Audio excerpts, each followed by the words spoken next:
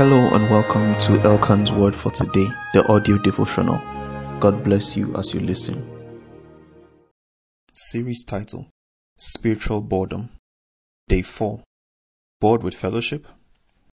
Not forsaking the assembling of ourselves together. Hebrews chapter 10 verse 25. The purpose of church is not to commune socially with like-minded people. The purpose of church is not to find emotional support during times of depression. The purpose of church is not to recharge yourself after a grueling week at the workplace. The purpose of church is for finding fellowship among brethren.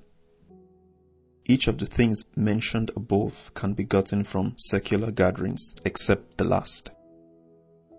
When the purpose of a thing is not known, abuse is inevitable. This maxim may be overflogged and belabored, but it's true.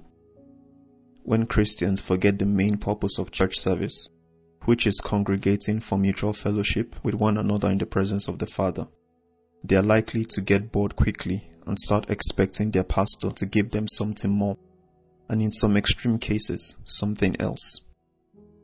In Matthew 18:20, our Lord declared, "For where 2 or 3 are gathered together in my name, there am I in the midst of them."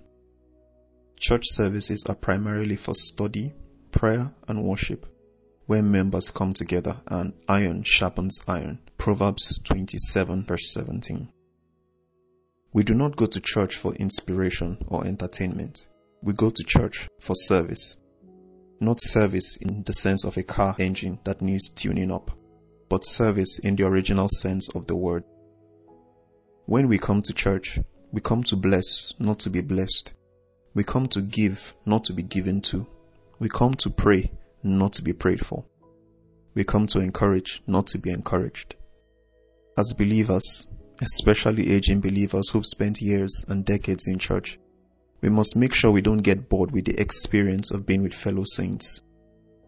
The church is the closest picture of what it'd be like to be in heaven. So we mustn't be found putting undue pressure on our pastor, directly or indirectly, to give us more than he's scripturally obliged to. To paraphrase Paul's counsel in 1 Timothy 6 verse 8, having the word, fellowship, and prayer, let us be with these things content. Amen. More blessings await you today. You will not miss them in Jesus' name. This was an audio recording of Elkan's Word for Today, the devotional for growing believers by Greg Elkan. For more information and other edifying resources, or to listen to all previous episodes, visit us at www.gregelkan.com. That's GREGELKAN.com. You can send your comments or questions by WhatsApp or Telegram to +234 813 664 2912. God bless you.